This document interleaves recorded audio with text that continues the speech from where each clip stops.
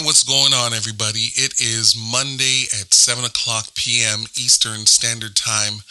My name is Andre Anderson, and I am both host and founder of BSTL. And of course, what does BSTL stand for? It stands for Building Something That Lasts. And if you haven't done so already, can I just encourage you to do something for me? Please go ahead, like, subscribe, and share. We are on all different kinds of platforms, inclusive of Spotify, Apple Music, and if you want to go directly to the site that this is housed in, this is at RSS, and you can just type in BSTL, and I'm certain that it will pop up. So anyways, we have another great topic that I'd like to cover off with you guys today. I'm going to be talking a little bit about organizational leadership. This is just called that, organizational leadership. Nothing fancy this week, just kind of getting straight to it. So let me start here.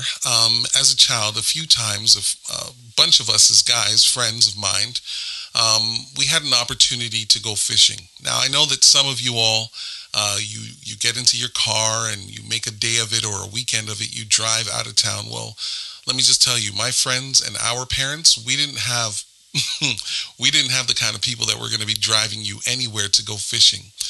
So we got got on our bikes, I should say, and we went to this place called the Rouge Ravine. It's like in this little dip, a couple of left turns and a right turn, and boom, there you are. And this place is not like a tremendous place for fishing, but we had learned over time that you could go there and catch something. So as we're there fishing, most of us that don't know anything about fishing, we kind of bunch together and we're like putting our bait and the line together and throwing it in and wiggling it around, and no success. Like when I say no success, no success. But one of our friends he was a little bit better at fishing because he'd actually gone fishing with other family and friends. He went a little bit further on down from this little runoff lake type of thing, and he was just fishing. And after a while, this guy caught about two or three fish. He ended up throwing them back in to the water because we weren't there to fish to bring it home to eat. We were just trying to do something during the summer months. And it was out of that experience, I got to be honest with you, as I'm thinking about this organizational leadership, sometimes I think we're not intentional enough. Yeah, that's where I want to start off. We are not intentional enough at positioning ourselves, no matter what organization we work for or collaborate with. We're not always so good at positioning ourselves to really catch something. And when I say catch something, I'm really talking about being successful and being able to make a difference and having impact in your organization wherever it is that you might work.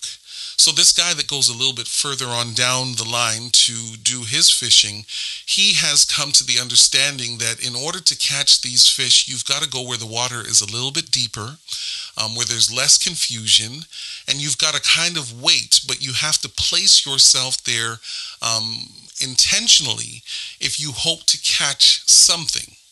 Now, one of the things that I'm not sure that most organizations are doing enough is really getting under the surface. When we think about culture, we're not just talking about office culture. We're not talking enough about the culture of the individuals that are working with us in our organization. So let me explain it this way. I live in Ontario. And Ontario is this flatbed for people that are here from all over the world. I mean, you can go anywhere downtown in Toronto and literally probably find people from more than 70, 80, 100 countries that are here. And they're here sometimes vacationing. They're here sometimes because they've chosen to do life here. But the truth is, this is a very diverse place. And one of the things I do love about Canadian culture, and no, we're not perfect, but I do love the fact that we do embrace people coming to this country and trying to start a life. And no, the system is not perfect, so I don't want to paint this thing in a way that says that, Canada is the standard for all things, but we do some things very well, and that is creating an environment whereby there are different people that are here from different places from around the world. And when we often think about culture in terms of the office, do we know the people that are a part of our organizations? Like, yeah, and maybe I shouldn't say this, but I will. Getting to know the different cultures that you are working with is more than just at potluck. It's not just what do you like to eat and what do you like to drink. What kind of clothes do you like to wear? Those are real surface things. And yes, that's a part of understanding people's culture, but there's so many more unwritten rules that come along with each kind of culture. So for example, I remember I was watching a video not too long ago about a basketball player that had joined a basketball team, and I believe it was Pat Riley who was the head coach at the time, and there was a particular player that was on his team, and that player was really a great player, but he had some differences culturally as to how he would respond to leadership, right? So I've played basketball before, and when the coach talks to you, you look him in his eyes, and that's his way of knowing that you are completely engaged in what he or she has to say. But this particular player, he wasn't looking into anybody's eyes. Whenever he would be disciplined because maybe he didn't follow through on a play or he was playing a little bit flat in the game, when the coach would go and try and speak with him, he just didn't respond. It didn't seem to be the most effective way of communicating with him.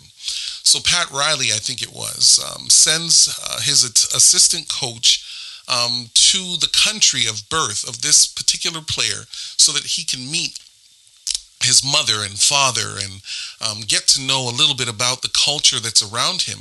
And when he goes there and sees how he lives and sees that whenever somebody is talking, nobody's making eye contact, he realizes, whoa, this is not personal because of what we're saying or how we're saying it. This is just how they kind of sort of do life. And this is a part of the cultural piece, because sometimes I think we jump so quickly into trying to understand the organizational culture that we forget that we have to dig deep and go underground, deep underwater, deep diving, and we have to understand the culture of the people to which we are working with, because some of our methodologies that we use, how we express ourselves, how we get things done, may be a real infraction to an individual that doesn't operate that kind of way.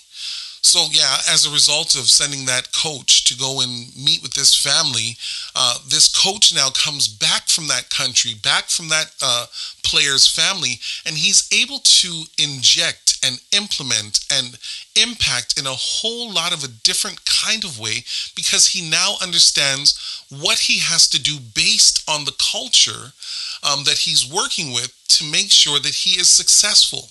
Now, that's just one player.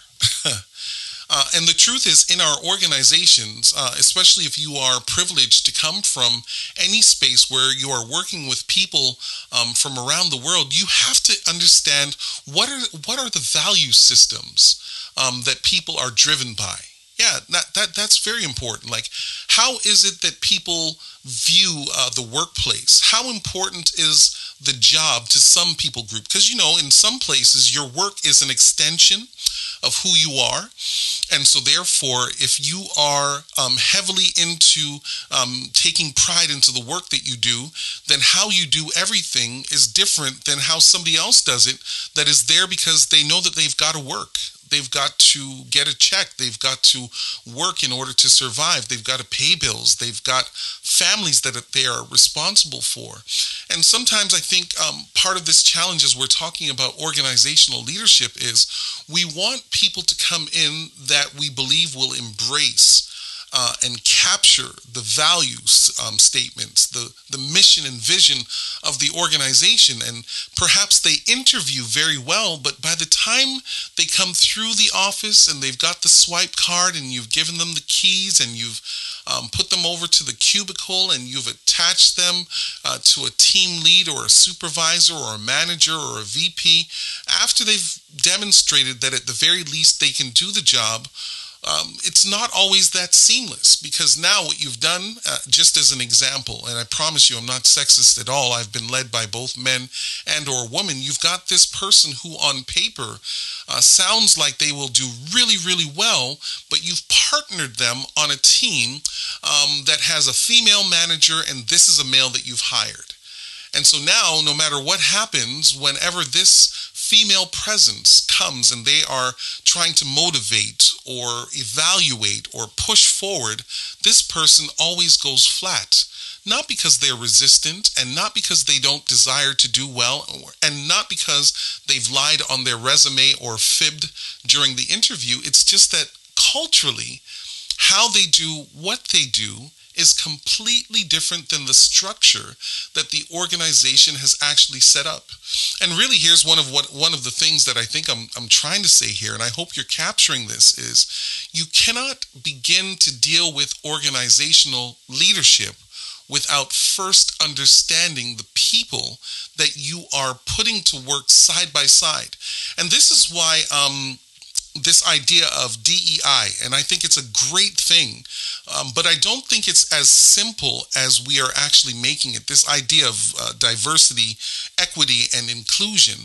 You know, a lot of organizations, they're just going out to find people that look like they fit the part. And yes, I know it's an oversimplification, but if you'll just bear with me in this conversation, when we think about DEI and we think about culture proper, how are you going to put individuals together that may or may not necessarily get along culturally with one another, or the value system, how you see men and or women is completely different? How will you get somebody who is young enough to be somebody's daughter? How do you get that parental type of person to respect them enough to say that you might be old enough to be my child, but you are old enough also to be my manager and give direction and give feedback? How do you put those worlds together? And so when we think about culture, I really do believe that the starting point for this conversation is understanding people. And not just the surface part, what did you do over the weekend? I'm talking about understanding people so that when you have to deal with them and meet the objectives of the organization, you're able to accomplish what needs to be done because you are clear on how to work with people. But not only that, you're also looking at the culture of the value system of the individuals that have been there for quite some time. And, you know, I think one of the scariest things for anybody that starts in an organization, especially if you want to be there because you've heard of all the great things that happen, I think it's also difficult to navigate organizational culture, because when people start versus being 15 years in, or even at the point of retirement, the mindset has changed. You know, when I used to work for a different company, you know, the conversations were always drastically different depending on who you were talking with. And I had a chance to be within the management team, and so I learned quickly everybody's not doing the same thing every weekend. So I remember for the college and university students, when they would think about what their weekend was going to look like, they were talking about going to the club and hanging out and doing something at the border, or, you know, going sightseeing or going to the museum. So they worked for the weekend to spend their money on just having exposure to Canadian culture. They were out playing frisbee with their friends. They were having barbecues. They were going to Maple Leaf games. They were going to Raptor games. They were going to all kinds of things, because where they were in terms of their own personal development, having fun is what you do on the weekend. But to the people who were a little bit older, in those days would have been in their 40s, on the weekend, they were just thinking about relaxing. They had family, they had children. They were living in homes perhaps where their parents were also. So on the weekend, they just wanted to relax. They weren't trying to go out and barbecue. They weren't trying to go to basketball games and Toronto Maple Leaf games. They just wanted to be somewhere where there was no pressure, no stress, just peace. And then, of course, for some of the other employees that were also in the same workspace, because they were older, their conversations were, this weekend I've got to go and see mom and dad in the nursing home. I got to make sure that they're okay, or they're going to have a weekend pass and I've got to take them home with me and take care of them because they're aging, or they would have to take them to hospital visits and doctor's appointments, etc., etc.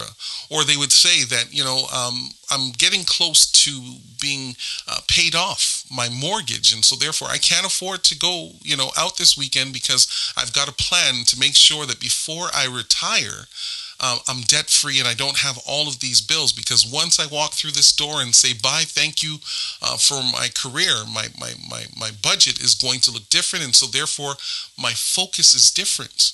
And so, yes, it's true that we look at the cultural piece in terms of where do people come from, but there's also an organizational culture where we have to recognize and understand that people developmentally are always going to be at different stages while they are working for your organization. And so if that is true, when we lead people within these structures that we call organization, we have to be clear on who it is that we are talking to. Because there are some people that will just quit, and it's not because you're demanding too much. It's not because you're unkind. It's not because you have not been gracious towards them, but depending on what their value system is based on where they are currently in their lives, that may determine the type of output that you can get from them. And so if you are hiring and firing and bringing people into your organization, you have to also take a look at where is the organization currently? What is it that we are hoping to do? What are the type of individuals that we need to get us to where we're going 5 years or 10 years, 15 years down the road? Because who you choose in those moments may be the make it or the break it towards what it is that you're doing, because you cannot have the expectation that perhaps somebody that is at the end of their career, they're going to want to have a brand new assignment where they're doing all of these new things and creating all of this change, because the truth is they're looking at the calendar. They're looking at the clock and they're saying, I only have 5 more years. I don't want to do another takeover. I don't want to have to do another major shift organizationally. I just want to do what I'm doing because I know that I'm going to have a pretty good pension and I want to be able to walk away without all of the stress. And so that's why even when we think about this organizational thing and how we do what we do, when we decide as an organization to make changes and make shifts in how we do what we do, we have to find the individuals that fit that. And we're not just talking about personality type, we're talking about who can we ask within our organization to do very specific things, because this is where we are shifting and this is where we are going. Long term, what ends up happening, if we are much more aware of what's happening within our organization, not just in terms of the problem employee, not just in terms of the bottom line of these numbers, we've hit our numbers and so we are happy because what we hope to do, we've done that. No, we also have to think about what it is that we are trying to develop based on the workforce that we have in terms of age demographic, but also culturally. And here's the thing, if we don't take seriously the importance of the people that are working with us and for us, long term, you may cause harm to your organization that you can never fix. Because one of the things that I've also discovered is that sometimes some of the smiling faces that you encounter from Monday to Friday, they've learned how to smile and they've learned how to mask, but it doesn't necessarily mean that they are fully engaged in this office culture that has been created, whether it's a brand new company or it's a company that has been around for a long time. They've learned how to smile, but it doesn't mean that we have captured their passion for the work that they will be doing, because on a surface level, we haven't even gotten to know them. And so one of the things, or one of the kinds of people that I love to work with and for, are individuals who know you. And when I say who know you, not just knowing if you have a spouse, their name, not just knowing your child's name, not just knowing the things that you've done over the weekend, but they also know you, how you respond to some of the changes in the office. They understand you, so that on Monday morning when they come into the office and you are maybe not the brightest of who you are in terms of the energy level, they understand that that person isn't tired of working for the organization. They understand that over this weekend you've had to spend almost 72 hours at the bedside of an aging parent, and so therefore you don't have the energy on Monday morning. It doesn't mean that you want to quit or you're dissatisfied with your job. It's just that you have other things that are happening. And this is where HR becomes so important. And normally when we think about HR, we think about when you are hired or when there's a claim on your account. There's a lot of interaction that kind of way.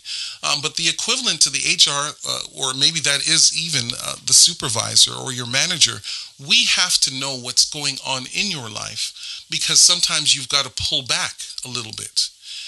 We have to create an environment, I think, where we are so attuned to the individuals that are working with us and for us that before we make assumptions when perhaps somebody is not operating at their 100%, we don't assume that there's something wrong, because we also know that person inside and outside of the job. And I know not everybody is going to subscribe to going out to the bar after work, and you don't need to. Not everybody is going to want to bring families together so that your kids are playing with their kids. It doesn't always work that way either. But we have to be intentional at getting beneath the surface of the individuals that are working with us and for us to ensure that we are not adding to some of the natural pressures that come along with life. But here's the other thing that I don't know. I think some people do it better than others. But if we're going to talk about this organizational structure thing, we have to be intentional to always make sure that we are getting ideas from those who work on the front line.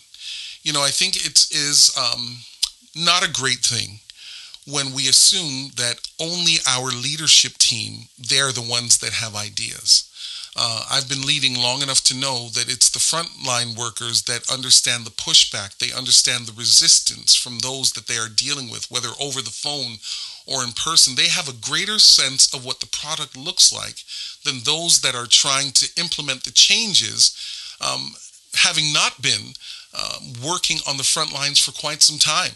And so if you are a leader that has become so detached, and of course we talked about this in a previous podcast, you've got to get out of the corner office, not just once in a while, but often enough, so that when you hear that some things are maybe not going as well, you are clear on what some of the challenges are. And by the way, if you are clear on what some of the challenges are, it is your responsibility, our responsibility as leaders, to make sure that we honor those that are taking the hits on the front line, to understand A, what the issue is, and B, provide solutions if there are solutions. Because no answer or no news is not good news. Not when I've got to be working with you for 8 hours a day, and for, every 8 hours, every day I'm working with the same computer glitches, the phone's not working, I don't have information, you have not empowered me to make some decisions, instead of doing this, let me speak to your manager piece. All of those things kind of come together because organizationally, if we are depending on our front line to give us the ideas and give us the feedback, because you do know that most of the feedback comes from leadership to those that are quote unquote the subordinate, right? At the end of the month, you are speaking with them to see what their benchmarks are and whether or not they've hit their benchmarks based on whatever this mission and vision and core value looks like. But I'm wondering, isn't there an opportunity for us to make some adjustments so that we are now also in those meetings asking those that are reporting to us, tell us, what can we do to make their experience better? Because here's the thing that nobody wants to talk about. If you don't have great frontline workers, then you are creating a culture that doesn't consider the individuals who are most likely to make your business thrive versus decline. Yeah, I'm still wanting to believe, and I hope that you're getting this sentiment from me throughout these conversations that we've been having over the last year, that the most indispensable resource that you have in your company is not your vice president. I mean, he or she is very important because at that level, you are hoping that administratively they understand what's going on. But individuals that truly understand the culture of the company, remember, there are more frontline workers than there are individuals in management. So really, the people that are carrying the culture and reinforcing the culture, it's not those that are in the corner office. It's the individuals that are out there on that smoke break, that coffee break, the ones that are going out after work to hang out. Those are the people that are the ambassadors for carrying the culture forward. And so really, in this conversation today, I'm saying we've got to do better at going a little bit further down with our fishing rods. Some people call it the iceberg theory. We've got to do better at not focusing on that small piece of ice that sticks up out of the water. We've got to go beneath it. But then I also want to say this before we end our podcast. We've got to be okay and willing as leaders and thought provokers to chisel away at some of the pieces that may be a part of the culture, but they've got to go. And this is the part of the conversation where courage has to become one of those core values that everybody embraces. We have to be courageous enough, number one, to speak up, but courageous enough to also say to ourselves, this thing is not working. And even though it may cost us a whole lot of money, we may have to change some things in our systems. We may have to go to a third-party consultancy group that is going to share and show us a little bit more about ourselves. It's worth it because some of the things that we do organizationally, they are toxic. And as a result of that toxicity that we have grown accustomed to working with, here's what's also happening. There are some people that won't leave because they cannot afford to leave, but they should be leaving. But on the flip side of it is, there are some individuals that because they've heard about the organizational culture, they won't apply. They're not joining our teams. They are not being interviewed. As a matter of fact, some of them are taking jobs where they're being paid less as long as they have peace.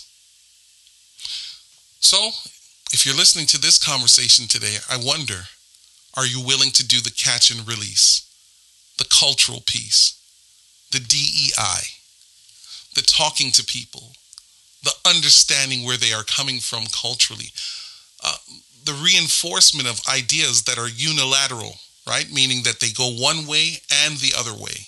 Maybe that's not unilateral, but you understand what I'm saying. Are you, as a leader of an organization, willing, even in the hard conversations, are you willing to embrace the fact that this is not working and I've got to change? And it's important to make those changes because my front line is being impacted. So I got to get rid of that ego. I've got to put aside myself because at the end of the day, if we don't make these changes, then we are reinforcing the things about organization that are going to be the death of us. And instead of talking about what could have been, I'd rather talk about what can be if we are intentional to making some of these changes. My name's Andre Anderson, host and founder of BSTL, and this is part of building something that lasts. We want to build things by also breaking apart some things.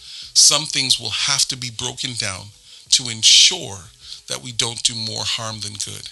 And if we are diligent at doing our part, I promise you, you will have a stronger organization because the people that work there, they are committed to working with and working for any organization that cares about them so that they also can care about the organizational structure. Until next time, I hope that you stay well. Enjoy the weather. It's going to get cool soon, but we're enjoying the summer as long as we can. Take care, and bye for now.